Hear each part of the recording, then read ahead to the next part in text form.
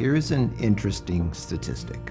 According to marriage expert John Gottman, 69% of relationship conflict is unsolvable. Let that sink in. These are perpetual problems that stem from fundamental differences in beliefs or personality. They range from significant issues like what country you will live in as a couple to the way you hang up the clothes. Differences in perspectives, values, and upbringing will all play a part in these perpetual problems. They will be something that couples repeatedly return to and often feel like they're not getting anywhere.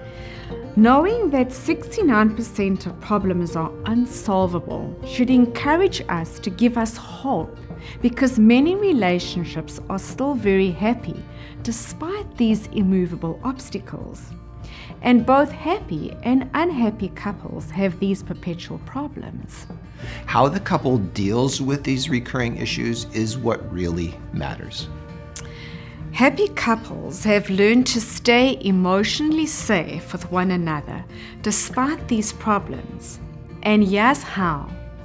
The main solution to conflict is not resolving the conflict, but dialogue. Dialogue? How do you move from gridlock to dialogue?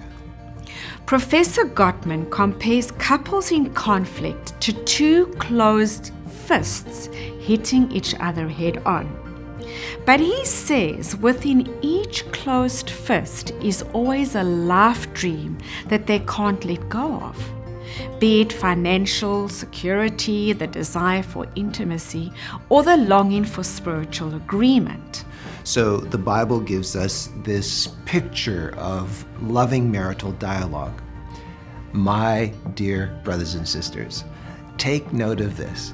Everyone should be quick to listen, slow to speak, and slow to become angry. The reason couples get stuck in gridlock is because they haven't looked at the dream within the conflict.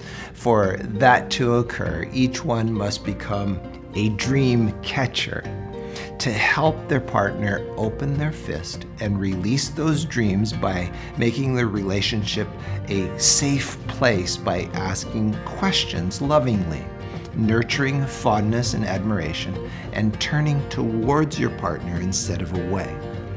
Then the greatest sources of conflict can become the greatest sources of love and intimacy.